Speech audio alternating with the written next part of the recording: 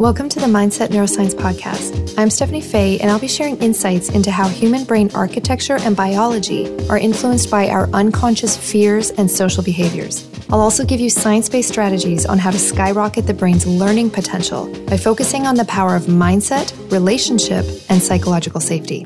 Thanks for listening. Hi, and thanks for joining me. In a few of the previous episodes, I have been exploring the idea of safety and how we can really lay that as a foundation that we think about before we even go into the idea of mindset or learning. So without a sense of physical and metaphorical or psychological safety, we really can't access the features of the brain that we need in order to have creativity and flexibility and innovation and learning. And this is so powerful because we need those features of the brain to be online in order for us to create our most desired results, our most desired realities. So once again, I do want to bring up this idea of safety. And in today's episode, we're actually going to look at how social media and media can affect this level of safety. We're going to look at how these things bring up a level of defensiveness, us versus them tribalism, some aggressiveness. And part of this is because this technology doesn't actually allow us to use some of our most evolved systems. And we'll even look at how we keep attempting to replicate these biological systems of social engagement inside our technology, but it doesn't quite do the trick. So we're going to take a look at that, and also just this idea that we can have a level of intimacy with each other that really brings us into a really ideal state, an ideal state of creativity, and I call that social intimacy. But what most of us are engaging in is something called social performance, where there's always a slight level of anxiety and insecurity that's built into that. So we're going to take a look at all of those in today's episode. You'll also notice that my voice sounds a little bit different in this section and also in the conclusion. I have a cold, and I also decided to divide one of these episodes. So I'm recording this at a different time than the episode inside this. I'll be pulling from a few key people in this episode. One of them is Tristan Harris, who explains that technology is not neutral. So we'll look at that when we're looking at the addictive nature and the different algorithms that social media is using, as well as MIT's Nicholas Negroponte and his concept of the daily me and how this is creating us versus them tribalism and extreme points of view, and Steven Pinker's concept of how fear-based media has a powerful influence on our psyche and our negativity about the world. And as always, Stephen Porges and his polyvagal theory that will be throughout the episode when we're talking about the social engagement system. So thanks for joining me for this episode.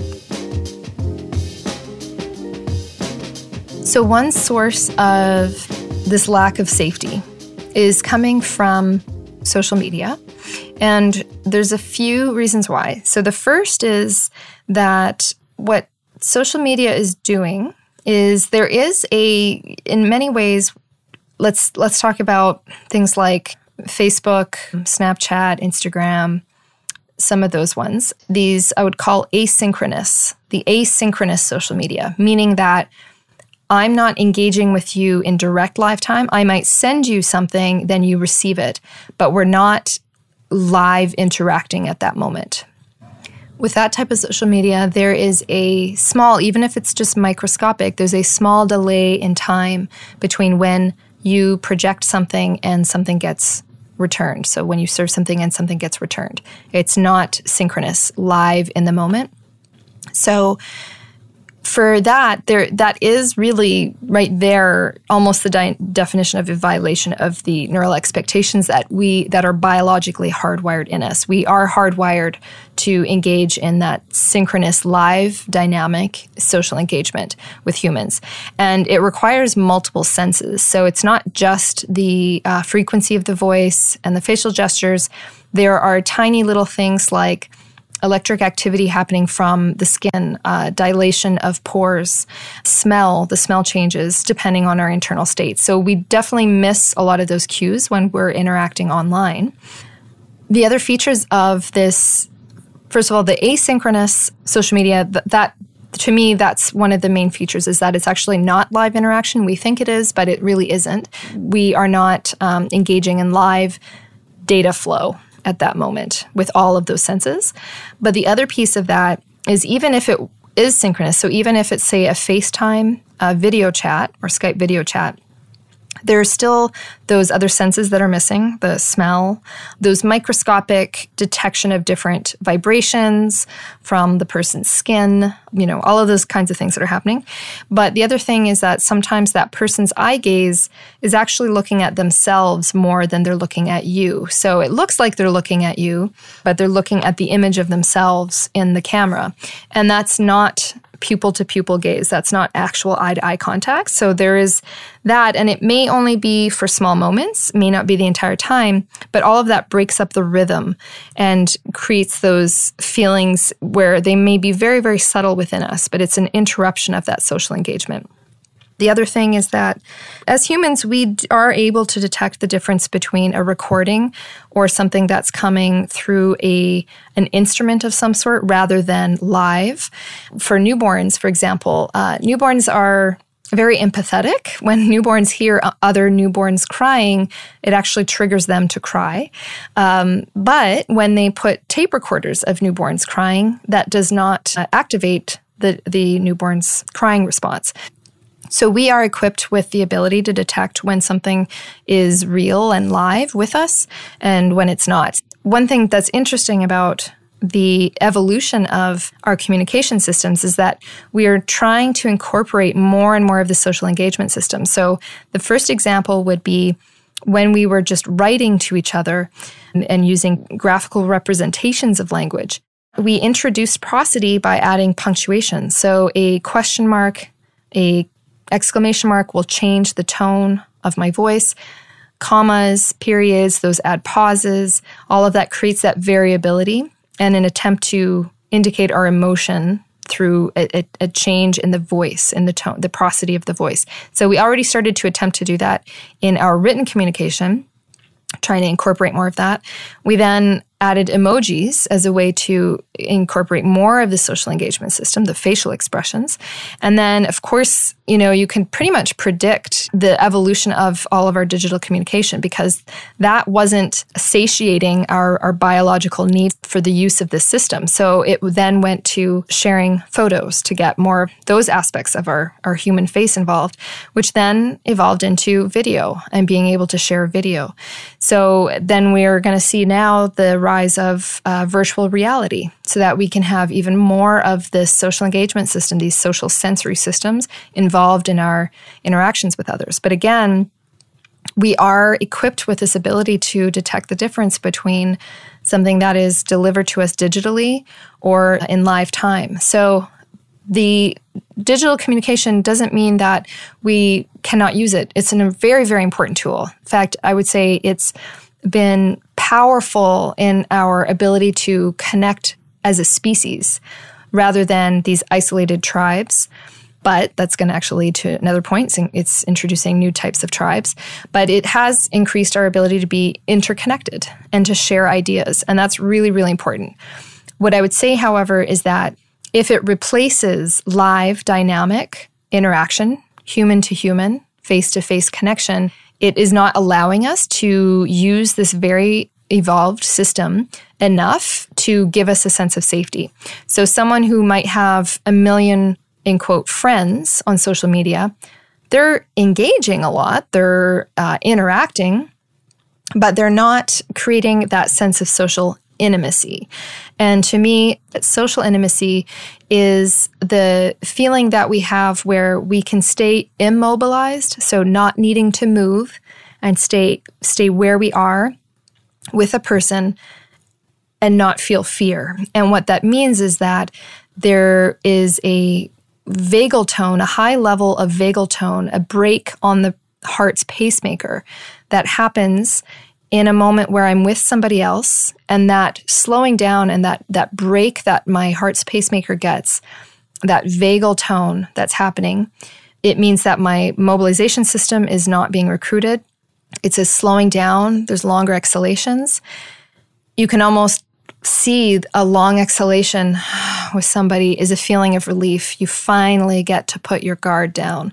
And it's something that is what I believe is very missing, especially on social media, but in many of our human-to-human interactions, is that feeling of being able to put your guard down and stop performing. So I would say that what social media is doing is it's allowing for a lot of performance. There's a lot of social performance happening. And if our performance isn't received with enough applause and likes, we start to devalue who we are. So I'm not saying that we have to throw the baby out with the bathwater. The social media and the digital communication is absolutely important. It's vital to me, planetary and species-wide thriving. However, not if it replaces fairly high levels of that social intimacy where we can put our guard down, stop performing, have a long exhalation with somebody, and not feel like we need to move in that moment to stay present with them, to stay in close proximity to that person and not feel fear, feel a sense of that down-regulated physiological state.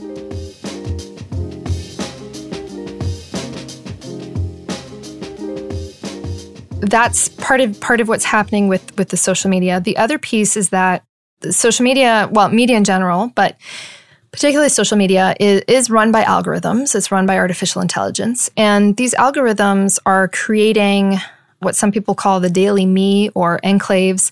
They're creating this sense of a hyper-awareness of an us versus them. And what we find from different social research is that when humans are very aware of an outside threat, some sort of danger, the brain starts to become very hyper-vigilant to who's an us and who's a them. And so it's actually a very powerful mechanism for someone in power to make us very hyper-aware of some kind of outside threat, because what that allows that person in power to do is divide a population into us's versus them's, and that makes it easier for them to belong to an us and create an us that they put in power, and then to basically disempower the thems. So it's something that our brain just does. It's just a kind of a neural mechanism that it increases its detection of people who are in and people who are out as soon as we have the sense of an outside threat. And what social media does is the algorithms basically just feed us what we ate before. So we're consuming all of this information is what we're ingesting and consuming. And the algorithms are designed for self-preservation. So Facebook is designed to preserve itself, which means that we need to constantly be on it. And what some people call, there's a person named Tristan Harris, and he has a website called timewellspent.io. And he talks about that we need to really increase our awareness that technology is not neutral in that sense. It's neutral in the sense that it's very almost like the brain, in the sense that the networks that are kept busy survive and the networks that aren't kept busy die off. And it's not evaluating which ones we should be keeping busy or not keeping busy. It's just survival of the busiest. So whatever networks stay busy, it keeps. And that's what these algorithms are doing. So it's not this willful, malicious, thing that artificial intelligence or these algorithms are doing, but it's just the mechanism that's in place. So what we're seeing is that we're calling this now the attention economy. Media or marketing companies, they will give money to an app or, social media platform based on how much time people spend on that platform.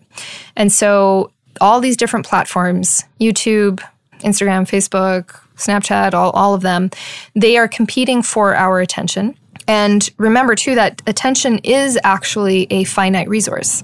We only have a certain number of hours in each day to devote our attention to something. So it is something we need to treat as sacred. But these companies are competing for that. And so there are different classes that people are taking. For example, at Stanford, there's a persuasive technology class. And what they basically need to do is they must keep us addicted. They have to activate in us the neural mechanisms that lead to addiction. And part of their source for that is casinos, and particularly slot machines, which are one of the most highly addictive gambling instruments that they have. People become extremely addicted to slot machines. And part of it is there's a variable reward response. So once something becomes very predictable in terms of the rhythm of the reward that we get, we are less likely to keep going with it. But if there is a variability in that, we will be much more addicted to trying to get that reward. And so, for example, when that little red notification sign comes up, they make sure that there's a variability in the number of seconds it takes to appear. And they're using slot machine addiction mechanisms in order to inform how to do this. And so people that come out of that class, I believe the founders of Instagram and I think also Snapchat, both came out of that Stanford Persuasive Technology class, and they are the people that are designing these are making sure that we put as much of our attention and time on that site. And that's really how they get paid. The currency now that is being traded is the amount of hours people spend on a site. It's the attention that we put to something. So that's the new currency. And marketing companies will pay according to how many hours we spend. So you'll see things like YouTube I think it was Facebook it was trying to compete with YouTube. And so YouTube started to have an autoplay feature that would start having a video play automatically. That makes it so that there are less decisions that you have to make in order to stay on the site, which will make it more likely that you'll stay there. But as that happened, Facebook was competing, and I'm not sure which one happened first. I might be reversing the order, but Facebook also then started to have videos on the feed, the scrolling down part, automatically start playing because there is this competition for who will spend more time. And the less decisions that you have to make to stay, the more likely you will stay, because decision-making uses up a lot of neural, processing power. And so one thing we just really need to understand is that these companies are manipulating us to make us very addicted to staying on their websites and to consistently come back. And it's not neutral in that sense. The other thing that a lot of us don't know about, also Tristan Harris has a 60 Minutes on this that's really interesting, that every time you get a ding, that little sound from a notification, when you get hooked up to different electrodes and EKG and heart monitor, and also they can measure cortisol levels. What we see is that every time there is that ding of that notification, your cortisol levels spike. And they spike for, I believe, about 30 minutes. It's not a abrupt high and then low that lingers, that cortisol level lingers. So if you think about how many dings you get in a day, that might give you an indication of how much cortisol is actually running through your blood. And we are definitely not adapted to having constant levels of cortisol and adrenaline. Those are hormones that were designed for quick bursts and a kinetic release of some sort. So quick burst so that we could mobilize, have limb movement of some sort, and then for it to go back down again. But we now have these constant levels of cortisol running through us. So it's something to think about. One suggestion that timewellspent.io has is, first of all, your home screen, have only the really necessary things that you use that have nothing to do with social media. Because remember, social media, there's nothing that is life urgent. There's nothing emergency or life-threatening related to social media. So that never, ever, ever needs to be your highest priority on any screen that you have. So to actually have your social media stuff so that you have to swipe to see it. Also to definitely take off the notifications from any of your social media apps, because once again, none of that is emergency related, ever. And if you are having family members contact you through social media to indicate an emergency, you really need to adjust that system. So on my phone, I have texts and phone still stay on my home screen so that I can stay connected with family members in case they need me. But I have no email notification. First of all, I don't have any email notifications. So there's no little red bubble that pops up for any of my email. I don't have apps on my phone for social media. I log in every single time, which makes it take more effort. Well, the only one that I actually have is LinkedIn, but I've turned off notifications and I've kept it off my home screen, so I have to swipe actually 2 times to get to any of my social media feeds. That just helps us really lower our cortisol levels because we don't need to be having those notifications all the time. We definitely don't need the sound of it because that does increase your cortisol levels. So those are some things to think about. So one thing to consider when you're talking to young people about technology and this whole idea of, social media addiction and attention economy manipulation really, is that one thing that young people are very good at is being hypocrisy detectors. They are very quick to detect when adults are not walking their talk or when they're asking for things of young people that they themselves are not doing. I call them the bullshit detectors of the world. They're very important for all of our social movements and civic right movements and things like that, because teenagers are at a point where they are very much looking as to how to defy authority in many ways and question it, because they are getting set to build their own societies and their own tribes in that sense. So it's important for them to question authority. As parents, we don't tend to like it, but it's a very, very important feature of adolescence to have. And so what they find in campaigns that resonate very well with teenagers is to make them very clear that they are being manipulated by people in power, and particularly certain people that are sitting in their very plush offices and are manipulating the minds of the masses in order to have their own profit. And that really is what social media, that is happening. So, and one example of that kind of campaign is they did a anti-smoking campaign. And their first attempts were to show how dangerous it was. So they put a skull and crossbones on it. I think that was in Japan somewhere. They were just showing them all the different diseases they could get. But they did not find that there was any decrease in teen consumption of cigarettes. And in fact, with the skull and crossbones, there was an increase in the consumption of cigarettes by teens. So what they did, and you'll even see it on Hulu, I think there's a couple of those campaigns are going. The most effective one that they have found has been one where they show the tobacco companies profiting and that they are actually manipulating the information and how it's perceived by people. They even have body bags being dragged across in front of the tobacco companies and somebody making money off of that.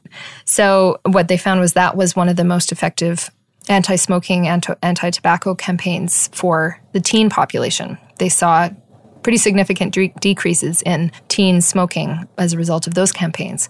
So that's just something to think about if you do present this type of information to younger people, is to let them know that there is a large-scale manipulation happening and it has to do with profit and marketing companies, and it's the grown-ups that are doing it. But it does have to do with what we are clicking on and what we're sharing. Whatever we click on yesterday will appear in our feed again today and again and again. And every time we share, every time we like, the algorithm will pick that up and feed us more of the same thing. And what it's doing is it's creating these very distinct tribes and also giving a lot of news that will create outrage, because that's one of the most shared social media kind of indexes, is if there's a sense of outrage from a piece of news, that gets shared the most. And entertainment, so I think cute kittens is another one, funny kittens or something, funny cat videos.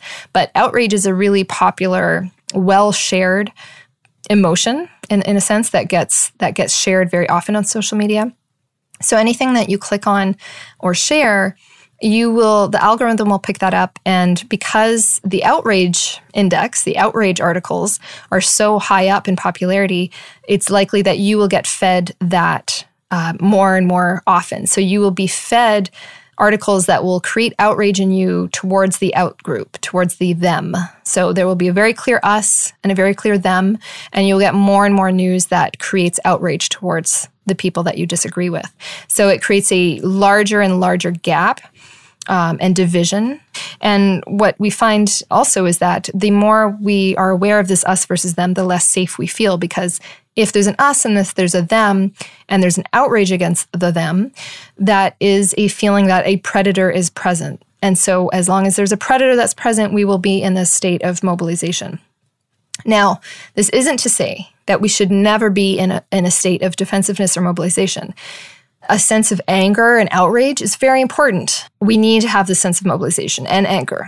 However, if our autonomic nervous system is constantly overwhelmed by our sympathetic nervous system, this mobilization defense system, if it's constantly overwhelmed by that, this leads us to become skittish, aggressive, and leads us to misinterpret cues and miscues of safety. So mobilization is not a bad thing. This, that sense of defensiveness is not bad, but we cannot be in a constant state of it. And it's something that I do see in certain circles where basically every single meeting, every interaction I hear is an attempt to trigger outrage and trigger this feeling of an us versus them, that there is a predator. And if that is the constant narrative that is going on, the people in those circles are going to be constantly in a state of defensiveness and mobilization, which means that they're not going to be engaging with that more flexible, adaptive, creative problem solving. So what's going to happen is it's just going to be a repeat of the narrative over and over and over again, that there's an us, there's a them, the them is evil, the us is good, and there's not really going to be any kind of creative problem solving or solution seeking. And also, there's not going to be any information trickling in from any other sources. If you're in an us versus them cycle and you're constantly being told how to be outraged by a them, there's a good chance that in those circles, you've become an enclave, I'm not sure how to pronounce it, but you've created this very tight circle that's not going to allow for outside information to come in, to question any of the narratives or scripts that are happening, to see possibly another side, another perspective, and add some of those multiple perspectives. And that actually really is not healthy for the human nervous system, the human body, brain-mind dynamics. It does increase oxytocin among the in-group, and what we do actually find is that the higher the oxytocin levels of that in-group, the more hostility and aggression they have towards others. And what some people I'm noticing are losing sight of is they think they're in the good in-group, and so their hostility and aggression towards the out-group is different than what they detect as that out-group being hostile and aggressive to them. But it's actually the exact same dynamic happening on all sides of every spectrum, political spectrum that you can see, is if there's a constant state of very high hyper awareness of us versus them, there's a state of mobilization, defensiveness, and this is going to just repeat scripts and narratives over and over and over again without much creative solution seeking. So it's something to be aware of. I think it's important for us to have moments where we can have discussions with people that are part of something we might think is a them and not an us, and to allow for that social engagement system to come online so that we can have a moment of social intimacy and engagement with somebody else. And that will increase our feelings of safety, which will actually help us engage our more evolved neural architecture that will help us come up with creative, adaptive, flexible solutions to some of the challenges we face. So that's, to me, an important societal level of safety that we're faced with. And then just quickly, one other piece is that media in general, basically the slogan for journalists that they learn very quickly on is that if it bleeds, it leads. So the more gory, the more blood, the more danger, the more publicity that story will get. And media is based on rankings. It's based on ratings. What you don't have in media, you don't have much media that reports on safety. You don't have a lot of news headlines that say, this country has not been facing any threat lately. This corner of this street has been safe for the last 36 days or whatever. You will only see the headlines that are reporting danger.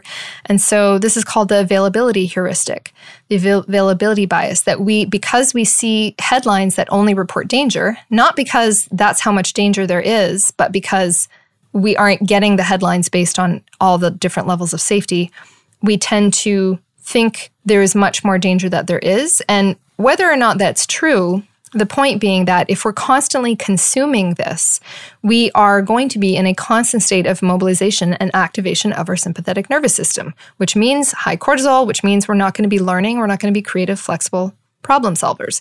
So whether or not we think that that is true, I think that it is in everyone's best interest to try to have lower cortisol at some moment of the day and to engage in a feeling of safety, a down-regulated physiological state of safety. We can do this, again, with self-regulation, but co-regulation is a very powerful way to do it. And self-regulation would definitely require us to move away from media, social media, and media in general in order to be in the present moment and engage with the live data of that moment and allow that to help us regulate our system.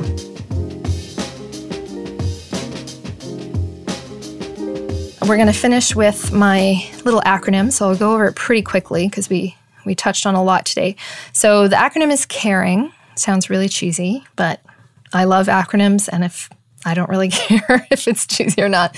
So it's CARING, C-A-R-I-N-G. C stands for connection.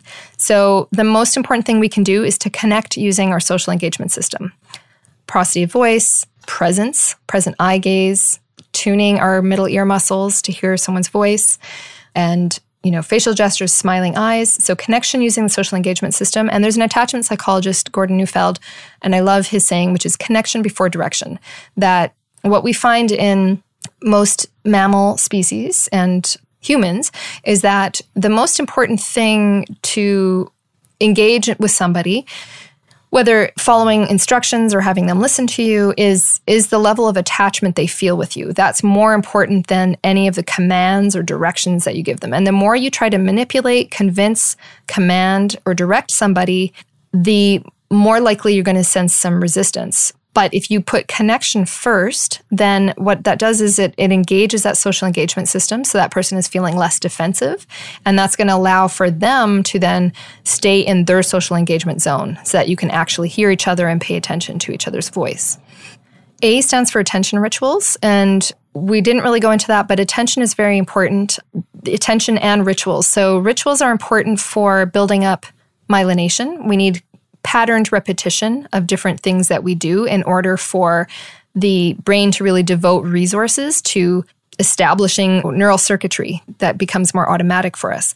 So rituals are important, and attention rituals is anything where we can just pay attention to one particular thing for a certain amount of time, whether it's our breath, a sound, it's feeling our breath, hearing our breath, seeing our stomach moving up and down, listening to one particular sound, a clock ticking, and to do it for as long as we can for a certain amount of time. What that does is it builds up basically the attention features of the brain, the attention muscle. There's not one particular area. There's quite a few involved in all of this. And again, remember that middle ear tension, it has something to do also with attention. So any kind of ritual you can bring into your life where you're allowing yourself to pay attention to something for a certain amount of time, that is allowing you to just increase that neural tone. It's a neural exercise that will allow you to do that. The next is intentional technology. So what I mean by that is to be more intentional about how we use technology. And one other piece on that is even just in terms of our brain waves. So as we're sleeping, we have our delta brain waves, and we have some beta as we go into our dreams. As we wake up in the morning, we move into alpha brain waves. But many of us don't stay in these alpha brain waves. And the alpha brain waves are very helpful for us to have moments of self-awareness, self-reflection, a little bit of just mind wandering, but in a way that actually can consolidate things and help us have aha moments. It primes our brain for that. But many of us jump immediately from delta, and we don't allow for these smoother alpha brainwaves to play a role in our lives. We immediately jump into beta brainwaves, which is what happens when we interact with social media, with another person. And what I would say is that it's important for us to guard our brainwaves a little bit longer, because remember, social media is definitely, absolutely leading us to have almost hardwiring of addiction in our brain to the dopamine and different reward hormones that are coming from social media updates and engagement.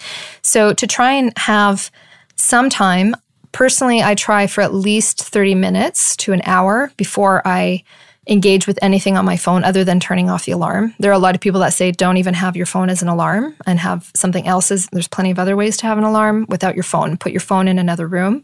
But at least some moment where you're just being intentional about it, intentionally setting some time aside where you are controlling your impulse, controlling yourself before you grab the phone.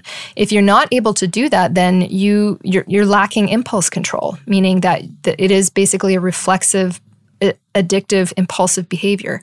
And what I see is that a lot of parents are asking their children to not be on technology very often, but I find most of those parents have a very hard time controlling their impulse to grab the phone as soon as there's a notification of any sort, especially when it's social media. So if you are not able to control that, for example, in front of your children, using executive functioning, particularly housed in the prefrontal cortex, but many other areas of the brain too.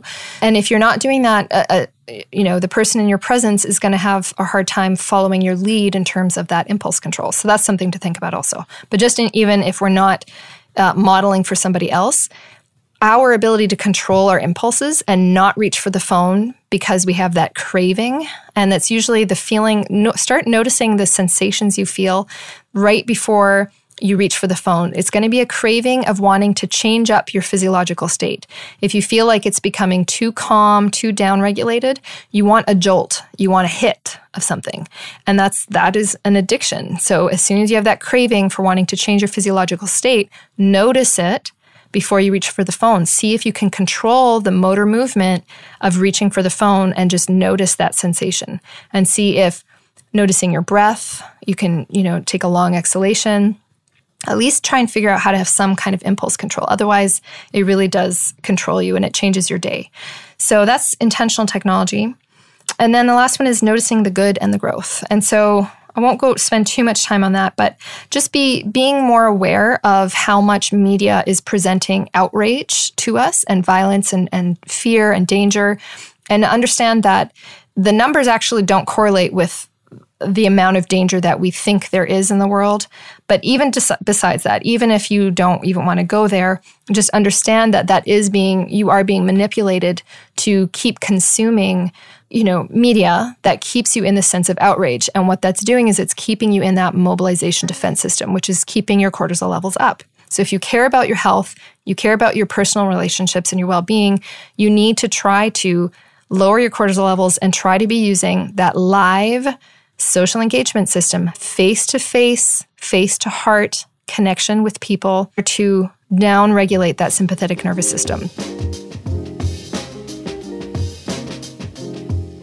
So what we looked at today was the idea that a lot of what we're doing in social media and in our digital communications isn't allowing us to access that highly evolved, biologically hardwired social intimacy, social engagement, and social connection system that is within us. And so it can leave us not feeling completely satiated in many ways. And we also saw that we are not necessarily getting chances to have our minds changed about a lot of things. We're getting very reinforced of our own opinions, and this is creating a certain divisiveness in many of our communities and culture and society. So a couple of things that we can do to help us get out of this. I'm going to list 4 things. The first is, and I've mentioned this in a few other episodes, but we're going to just touch on it again in a slightly different way, is self-regulation once again. So I touched on that in episode 5, and I also mentioned it in episode 3 when I talked about intentional technology. So to quote someone named Jim Quick, he says, we need to guard the sovereignty of our own brain, our own brain waves more often. So in order to be able to really be socially adept and socially intelligent, we need to have a level of our own self-regulation. We need to be able to control our own impulses, to be able to find the right things to say, and to actually express what we truly want to say in a situation rather than defensive, kind of reflexive reactions to people. So self-regulating, having time each day where we don't use our 5 senses, where we don't use technology, we're not interacting with another person. So we're trying to find a way to get into a calm inner state without using anybody or anything else, just our mind. And this helps us garner or hone our ability to focus our attention on something we are purposely trying to hold our attention on. And so what that does is it helps us, first of all, when we're alone to be able to have a little more control over where our thoughts go. So part of the danger of not being able to focus our attention is it will be captured by absolutely everything and anything. So to have a bit of moments, a few moments each day, I try for at least 15 to 30 minutes each day where I'm not using my five senses. I'm closing my eyes. I'm trying to have a quiet space. And that might need to be in a parked car somewhere down the street if it can't be at home or in the bathroom. But time where we are not engaging with anybody else, or we're not engaging with technology or any kind of object. And one of the best things that we can try to focus on is something that's very consistent, that will not really ever change. And so you'll see I'm probably leading to, it's really great to focus on something like our breath if we can. That's really one of the best things. Or it's sometimes just this feeling of presence or the quietness that might be there if that's possible. And the reason for this is if we try to focus our attention on anything else, such as a thought, it gets very hard because that shifts very quickly. So once we get better at focusing on something that's in the present moment, we can get better at focusing on a power thought or a mantra that goes in our mind, maybe an expression or a saying. But I do find it easier to anchor onto something that's physically present first, like the breath, and then possibly to go into a power mantra. But to me, it's much more difficult to focus on an image or a thought because you go into kind of a zone that can be flitting around and a little more frantic and all that. So the first idea is to bring that kind of self-awareness and attentional control. And just to give you an example of how this can help in a social situation, I did that myself where I was focusing on trying to, have more attentional control. And then I also combined that with bringing up situations in my mind of difficult relationships I was having and seeing myself still anchored on my breath, anchored in the present moment, feeling calm in the presence of really explosive anger or really disruptive relationships. So I'd actually imagine the worst, but feel myself calm. And I did that for many, many months and worked that muscle.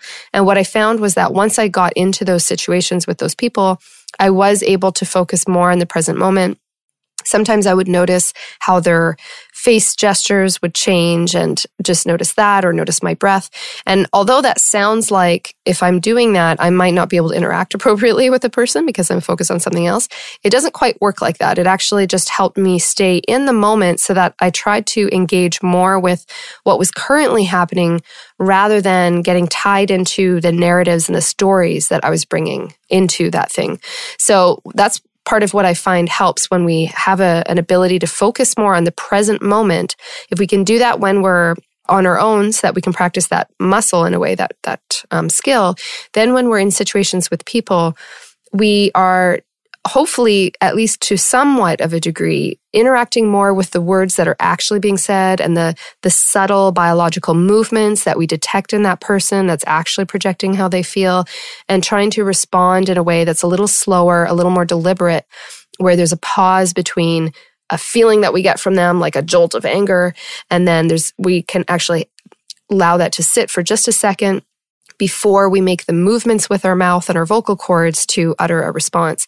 So having this ability to focus on the present moment makes us way more powerful in social situations, because part of what I see as the breakdown in almost every situation I've seen and experienced or been a counselor in is that people are bringing all their emotions and all their backstories that they tie to those words and they tie to that person. They're bringing that into the moment, into the conversation, rather than actually dealing with the words and the actual stuff that's happening in that moment, like moment by moment, if that makes sense.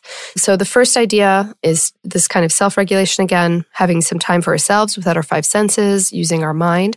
The second is more co-regulation, meaning that we actually interact live in the flesh with other people so that all of our senses are being engaged, so that we are being more authentic to how we're biologically wired to interact with others. And this also is so important for our mind because it pushes it to be much more flexible. If we are engaged in that asynchronous timing where you also get to, for example, text somebody and they don't text back, or they text you and you don't text them back. In human live-to-live interaction, we can't do that so well. That's very weird if we were to just literally shut down and not look away or just walk away in the middle of someone's sentence. Obviously, those are tactics some people do, but it will get received by a more immediate response also. So the interacting live using all those senses, it forces our brain to be way more on point and flexible in that moment and creative in trying to get the responses that we're looking for and to express ourselves the way we want to express ourselves. So co-regulation, first of all, practicing, just the social engagement system, but also finding those people that do allow us that feeling of kind of intimacy where we can be immobilized with them to a certain extent, where we can just sit and be and not perform. So that is also a way to regulate and to have more of our evolved neural circuitry coming online. The third is being in nature. And the reason for that is a few things. One is that nature is so incredibly dynamic. So things in nature are not bringing their backstories and mental or psychological narratives to the things they do. There's a strong cause-effect relationship that happens in nature that isn't laden with different emotions that we bring in. So there's less of this defensiveness. It's a little bit more neutral and objective when we're looking at nature. So there's a bit of that. Also, there are patterns in nature, but no two patterns are ever alike. There's no identical fingerprint on anything that exists in nature. Whereas things that we have that are man-made, we do try to replicate them identically in terms of mass producing things. So when we're in nature, we are being presented with dynamic and never repeating patterns that are constantly occurring. And that activates a lot of fresh neural circuitry. So adding some nature into our day can be really powerful for just activating new neural circuitry.